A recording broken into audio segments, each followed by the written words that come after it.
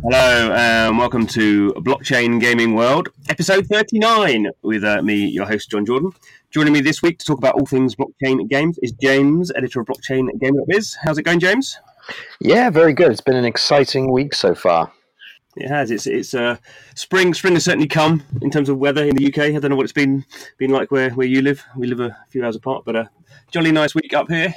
Nice sunshine, and I think the same is happening if we can't draw too broad a comparison with blockchain games. So, what's the big news of the week, James? What have you been covering so far? Been a lot of different partnerships and developments, so it's been genuinely exciting to see just the difference and a change in the underlying currents that we've seen from blockchain gaming from late 2018 to now. Yeah. I guess a good kind of example of that, actually. It could have been a setup, that line, but interesting to talk about going from 2018 to 2019 is the launch of what was in 2018 called Major League Baseball Crypto Baseball, or MLB Crypto Baseball, I suppose, which is now live again in its second incarnation for the new baseball season, which has just started, so I'm led to believe. But the game is not called MLB Crypto Baseball anymore. It's renamed to MLB Champions. So it's pretty... I don't know, do you think that's significant? Or is that just... Is that kind of... I always kind of think that stuff's quite significant, the name of a game, but I don't know, maybe I overplay that. What are your thoughts? Well, no, I certainly agree. I mean, we've seen the kind of challenges that MLB, formerly Crypto Baseball, had in bringing the world of crypto and blockchain to a general audience, because, I mean, it was back when they did the promotional Dodger Stadium that they had so many of the cards that they had that were kind of augmented reality that were being sold on eBay for however much. There's a very big challenge that they face in trying to introduce a technology as very underground as blockchain to a mass audience. So MLB Champions, as it's now known, demonstrates that they're really trying to take on a bit more of a palatable face if they're going to bring in a bigger audience. Yeah, I totally agree. And I think it's interesting. It's not just the name has changed, although I guess, ironically, I suppose, the URL is still the same for the game. I guess you can't necessarily get the URLs you want once you've launched something. But I think what's interesting is the title is kind of symbolic of what's gone on behind the scenes. So, again, kind of like you mentioned, 2018, everything was like a dApp. I don't really like the term dApp very much, but everything was a decentralized app running on Ethereum and using MetaMask. You know, that was kind of what CryptoKitties gave us as a benchmark, and that's pretty much what everyone went with last year. And that worked fine for a certain kind of audience, maybe up to a couple of thousand, maybe even up to 10,000. I don't know. That could seem to work okay, but obviously, and I think there was there was some thinking from some game developers that as the market broadened out and better kind of products came in, that basically that just market would grow and MetaMask wouldn't be a kind of problem. But clearly, what's happened is MetaMask has been a massive problem. Certainly, I think for the Crypto Baseball people last year, where they were firing a lot of traffic from the Major League Baseball official website over to their game, and you had to log in with MetaMask. So if you didn't have that, you basically couldn't log in. And obviously, people then had to decide what was this thing MetaMask? How did you set it up? Obviously, it's a real pain to do. So this year, they've gone to I guess it's effectively a centralized system. So you log in, and you create an email and a password. So no mention of crypto in the game, and no mention of crypto in the login. And as far as I understand as well, they're you can buy these collectibles. So the game is buying players and creating a team, and then kind of like a fantasy baseball team, kind of effectively kind of not betting. Well, it's sort of betting on what happens in the game between the real teams. So it's like that kind of real world thing as well. And you can put them into your own wallet if you want to, but basically if you want to, they can just sit in the game wallet. So what are your thoughts about that? I know some people have very strong views about whether things should be properly decentralized and own your own keys and all that kind of stuff. What are your views? Honestly, I think that this is a good kind of strategy that they're taking on, because this is what needs to happen from a blockchain side of things. It needs to be parenthesized if it's going to appeal to like a more significant market. And I think with MLB Champions, along with the introduction of, I think, packs and season passes that they've brought in as well, they're really working to streamline the whole process. So it's necessary if any blockchain game is going to break into a larger scale audience. I mean, we've seen it with a couple of other titles out there so far. So I think right now we also need to see whether or not this is going to pass the acid test of the 2019 season, which has only just begun. Oh yeah, no. I think that was the problem. One of the problems for them last year was it took so long to sort out the legals of the deal with Major League Baseball and the players' union that by the time they got the game out, the season had ended. So it's kind of interesting from that point of view. I think they got about 5,000 players. They sold about $650,000 worth of collectibles, which actually still work in this season as well. So obviously you don't just buy the collectible and then it doesn't work anymore. So I imagine they'd be expecting or hoping to get like a tenfold increase. I would imagine probably over the season. You would think if people are now just logging in and you got a whole season to go. Unfortunately, I know nothing about baseball. I am kind of thinking about whether I should invest the time in actually trying to play this game or whether it'd be a total waste. I don't know. Are you going to get into baseball this season? I'm going to try my absolute hardest. I mean, there are a couple of teams out there that I know off the top of my head. Oh, really? Really? You know more than me? What teams do you know? God, I'd say that. I mean, New York Yankees are the typical tourist favorite. You've got the Red Sox. I think there's the Dodgers. You've got the Redskins that are out there. I know those ones more from a controversial side of things. There are a couple of other teams out there, but I'm going to have to get more dedicated to actually figure out the names and the various statistics that are involved in the whole thing. Because, I mean, much like we do with football, a lot of people over here tend to get really absorbed in the metrics of goals conceded, domination time of the ball within each match. And those are metrics that really translate over to the world of baseball too. I mean, they really bring into the metrics of how each player performs within a given season. I think this is why blockchain lends itself really well to it. Yeah. Talking to the guys at Lucid Sight, who are the developers, they've always said, there's this idea of kind of baseball cards, and you collect the cards, and so there's always been this strong idea about kind of collectibles within baseball in a physical sense. So, hopefully that it will transfer. Yeah, I'm not sure. Yeah, I don't know which team to pick really. You probably know more than me. I don't know. Just because I've gone to San Francisco a lot. The San Francisco Giants, aren't they? They're the big team down there, and I guess I don't know. That'd be a bit obvious. I think they did win the World Series a couple of years ago, but generally I don't think they're very good. So maybe I'll just go for a real kind of a real odd team, so I don't worry about them winning anything. I just kind of go, that's fine. I'll just kind of pick one with a nice badge or something. Like the tourist thing, isn't it? I do actually have I think it's an LA Dodgers baseball cap that I picked up a long time ago. But maybe. Oh no, I did actually go. I tell a lie. I did go to a baseball game in San Diego. I don't know who the San Diego team are. The San Diego something. Oh, I think that might be the Padres. I think that may be right. Yeah, it rings a bell. Yeah. So sponsored. I think the field there is called the Qualcomm Field. So I was on a Qualcomm press trip many years ago, actually, and sat through a game of baseball. So maybe that's my choice. San Diego. Yeah, it's nice and warm down there as well. Cool. So that's our first kind of crypto spring game is Major League Baseball Champions. I think even if you're not into baseball like us, worth checking out just to see how that kind of game works. As I say, it's kind of a mix of a kind of collectible and fantasy sport kind of game. So slightly different to many of the other games we see. But I think it's definitely proven the value of collectibles. So, and it has a kind of a real world thing because they're real world players. So the next game we're going to talk about, still we were kind of debating when it's coming out. We're not exactly sure, but activity at least around Neon District. So what's been going on in the world of Neon District? Well, they've made a couple of changes to their founders sales. So this is coming off the back of the waitlist that they had go out I think it was mid to late February, and they had tens of thousands of people responding to that one, getting a various strata of where they are in the waitlist for founders keys. And as a result, it means that the Blockade Games team has published an extensive, it's a comprehensive FAQ and guide for new players that are going in from the waitlist to this founder's sale. So initially it was planned on releasing and getting a start on the 26th, but since then it's moved to the 28th, and it's going to be operating on a tranche system of wherever you are in the waitlist, you take part later and later in the sale.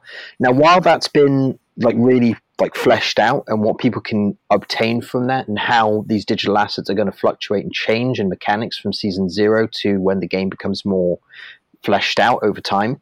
They've not really been too forthcoming on giving a estimated release date, because I think between you and I, we've got two very different dates in mind for what we've seen come out of New York Blockade Games about when this game's going to release. I think it's often the case with blockchain games that they kind of, something playable comes out, so maybe it's a beta or something, and then kind of functionality is added to it. I guess the good example is Axie Infinities, where they brought out the ability to breed, and then later came out this kind of battle mode, and now the land's coming out. So these things kind of progress on an iterative basis. We'll see. I think it's been interesting. The Founders Key thing is kind of adds a lot of complexity in my mind, because I'm not exactly sure kind of what it means, even though I have a Founders Key.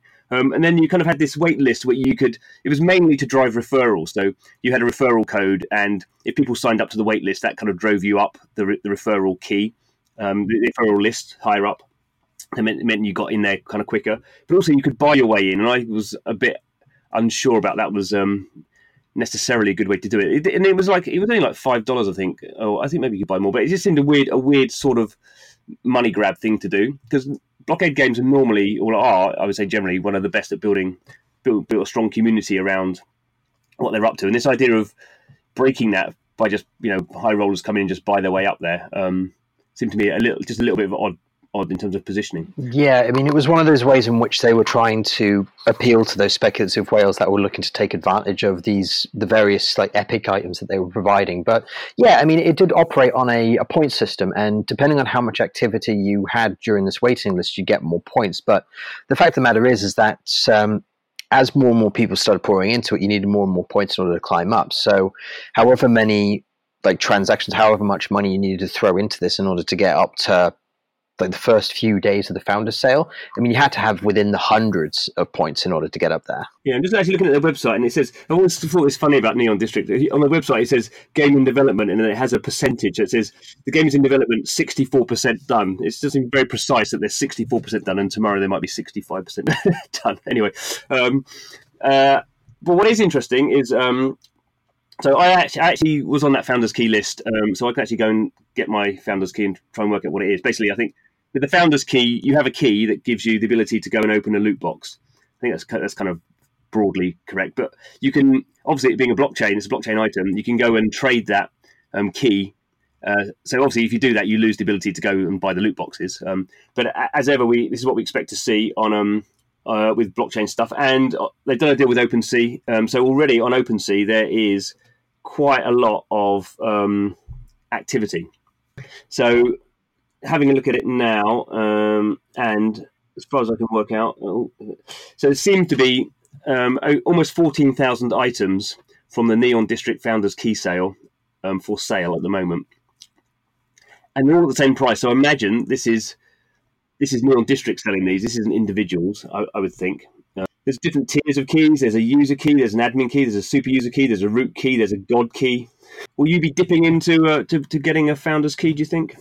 Oh, yeah. I mean, I still need to redeem mine, but it's just that one thing that's wetting me or like dampening me to the approach of actually jumping in on this thing is that I'm on the wait list, and I think I'm number 1,700. So at least it's a nice round number. Okay, yeah, you got maybe a bit of a time to go. I think it's interesting for Neon District is obviously this is potentially a funding thing, but I guess more than that, it is interesting. It does kind of drive up kind of interest in the game, and they have actually, as you said, done quite a lot of documentation around how this kind of loot system works and how the characterization works. So you have this idea that you get different characters and different gear that goes on the characters, and for some of these things, they have like the guns have these different.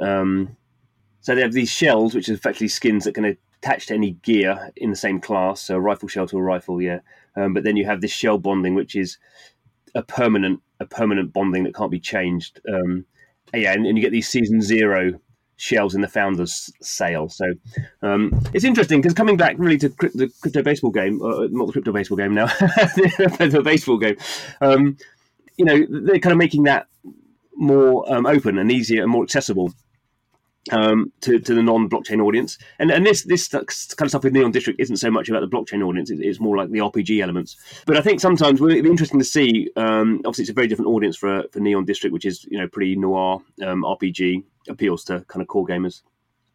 But it does have these quite detailed RPG mechanics that we've not seen in blockchain games, and they are reinforced by the fact that all these items are I guess ERC 721s, and can be thus traded on the blockchain, but also have a kind of a value within the game and outside the game. I think I wonder if they're going to if it's going to get a little bit complicated. Which is not about I mean, it may play to a certain audience, but I think kind of Major League Baseball Champions is going to have a much bigger audience than Neon District. I don't know if anyone would disagree with that. Would you disagree with that? No, I mean, I can certainly see where you're coming from in that sort of way, and I think that it's a difference in approach that however much power that they're putting into the hands of the players here, and from the guide that they've put forwards for Neon District, I mean, specifically talking about just how these different shells are going to work for weaponry, the different asset classes and rarities of the characters and assets that they hold, and just how they can be influenced by whenever they get engaged in battles. I mean, it really depends on how engaged that they're expecting the players to be within the game. I mean, for something like MLB Champions, it makes sense because people are intrinsically going to be looking at the metrics because they are core mechanics of the game. Whereas with something like Neon District, you're trying to appeal to a broad enough audience that's involved in turn-based strategy or collectibles. So I think it's something where we're going to see more success from MLB because the difference is in the closeness of the mechanics to the action. I guess while we a final game to talk about, which was I don't actually know very much about it. You wrote it up, so you know more about me. You know more about it than me. But the Formula One game. So yeah, F1 Delta Time. So I mean, the partnership in itself was just in order to allow for the various assets from F1 to be used by Animoca within this game. So Delta Time itself is a mixture of collectibles, and I think the NFTs boil down to various components that you can put onto your various racing cars as well. So at this moment in time, it's made up of part collectible and part racer, and they've said that it's going to be scheduled so that way people can go ahead and build up their collection of F1 cars within the game. And I don't remember what exact time frame that they gave to when exactly they're expecting the racing component to jump into it, but I think it's a couple of months later on. But I'd imagine for both Animoca and F1, it's far easier for them to just shove the collectibles component in there and then work on the racing elements, because I don't know how much they're actually planning on making it an engaging sort of experience for like the racing element, because I think we've seen with a couple of other games that it's on augmented reality, it's on like PC format. With this one, they've kept it relatively vague for right now. We don't know what platforms it's on, do we? I mean, Animoca, as far as I know, are just a mobile publisher. I don't think they've done anything else on any other platforms. Which is not to say they obviously couldn't do anything on other platforms. I'm just looking at the website now. So it says the game will centre around the collection and trading of unique cars, drivers, and components, all of which will exist as non-fungible tokens based on the ERC 721.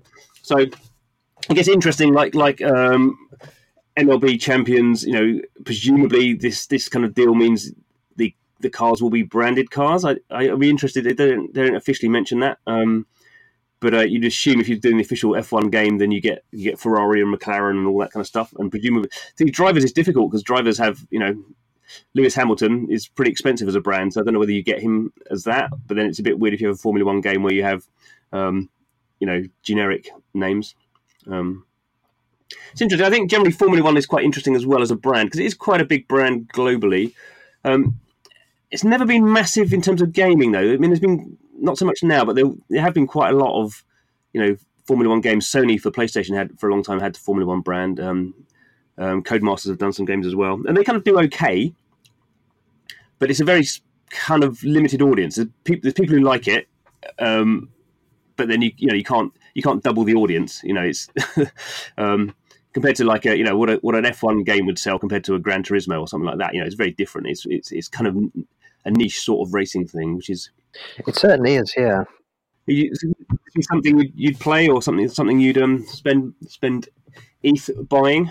I'm not 100% sure because, quite honestly, much as you said, I mean, I've always been more enamored with the Gran Turismos of the gaming world as opposed to the F1s. It's because, I mean, with the former, it's F1 that is kind of woven into it partly, but it's not the entire emphasis of the game. Whereas F1 games, yeah, you do have to be kind of drawn into that specific space with a greater deal of focus on the various races within that game. And I mean, considering the fact that as a sport, I mean, it does draw in a televised and like physical audience of about 1.6 billion. Yeah, hold on. No. I looked at that in the press release, and that I wonder where that figure comes from. I think that there's 4 million people. 4 million people attend. Is it 20? I'm just looking up again. It's 20 races or something, is it? 21 races, yeah. So I think 4 million people attend across it all. I think this 1.6 billion. I think that comes from adding up all the broadcast channels, all the TV channels that take Formula One, and what their potential reach is. Because I can absolutely guarantee that 1.6 billion people do not watch Formula One. I mean, that just doesn't happen. Like I know it's a very specific case. In the UK, we used to get some free, on free channels on the BBC. Basically, you had Formula One, and now it's all gone basically to Sky, a paid channel. So now, like just in the UK, a very small market, it's gone from about 2 million viewers. This year will be well under 1 million, probably 800,000 at most, just because it's gone for a paid channel. So anyway, I mean, that's by the point. By the by, I think the other interesting thing actually is timing. So the Formula One season has just started. I think they did the first race a couple of weeks ago. So F1 Delta Time might have the similar problem to what was then MLB Crypto Baseball, in the sense that they've got a game and they're going to launch it halfway through the season, which is just, you wouldn't wish that, because it's just you lose the momentum, and you kind of you lose the partly what you're getting in the brand is and it is actually like the baseball game in the sense that it says here the fungible token, non-fungible tokens will possess special race day attributes. So it is kind of playing into this idea of say you did own a McLaren, and McLaren was on pole position, then you'd get that would feed back into the game.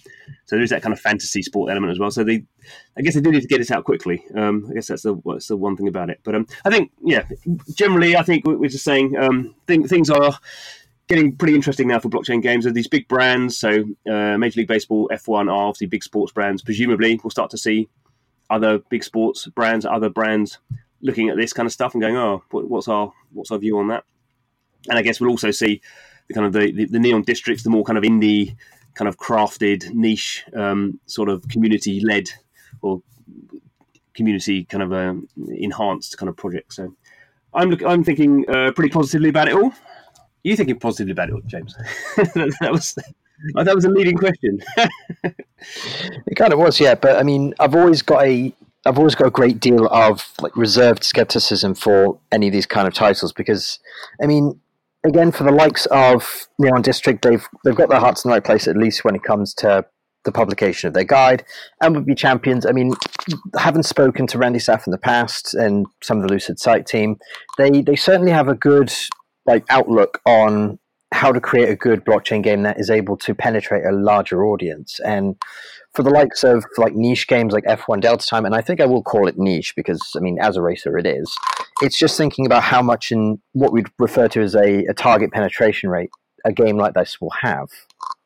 So I will kind of reserve judgment until we see something more conclusive coming from those ones. And considering the fact that Delta Time has got another just under a month and a half until it launches proper, I think we'll have a good a time as any having a look to see just how well it does. Yep. Absolutely. Good. Well, thank you very much for your time. No worries. It's always a pleasure. Good. Thank you for listening, listeners. Don't forget, you can always go to Blockchain Gaming World on YouTube and see a video-enhanced version of the podcast, which will kind of show you some of the games that we've been talking about.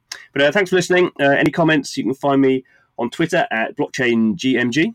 But come back next week to find out what's going on in the world of blockchain gaming.